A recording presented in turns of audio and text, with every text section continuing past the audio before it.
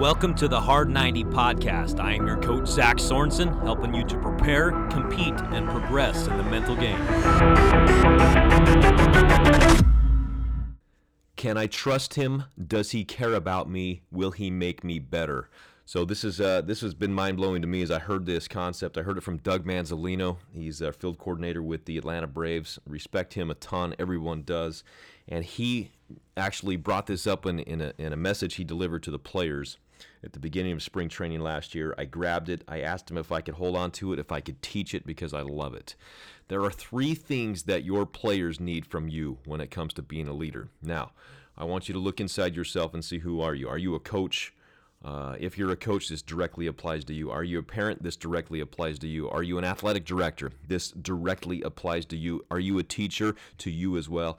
And even if you are to a teammate, if you are assuming a leadership role on a team, think about these 3 things that the players need from you, that your kids need from you, that your students need from you, and do your best to apply them the best way you can. There are 3 things that they need from us as leaders. Number 1, can I trust him?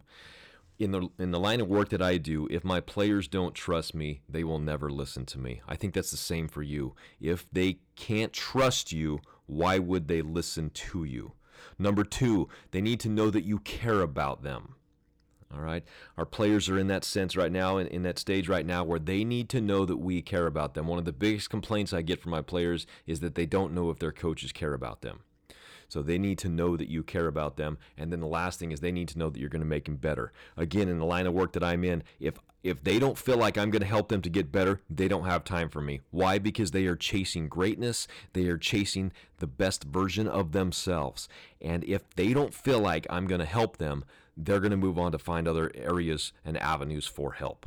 So those are the 3 things I'm continually chasing when it comes to mental performance coaching.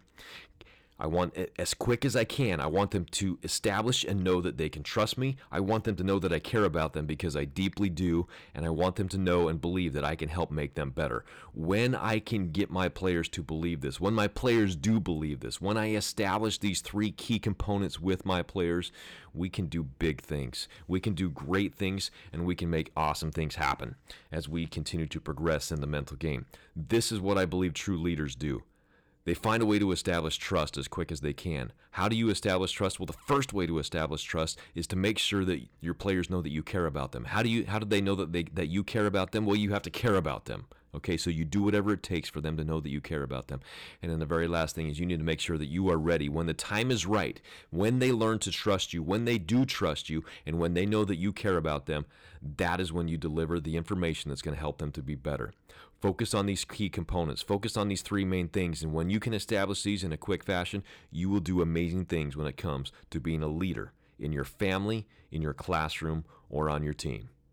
I hope you enjoyed this episode of the Hard 90, the 90% of the game that we do less than 10% of the time. If you enjoyed this podcast, please leave us a review. As always, I would love to support you on your journey to prepare, compete, and progress in the mental game. Let's team up on Instagram and Twitter at @ZSorensen4. Have a good day and get in the game.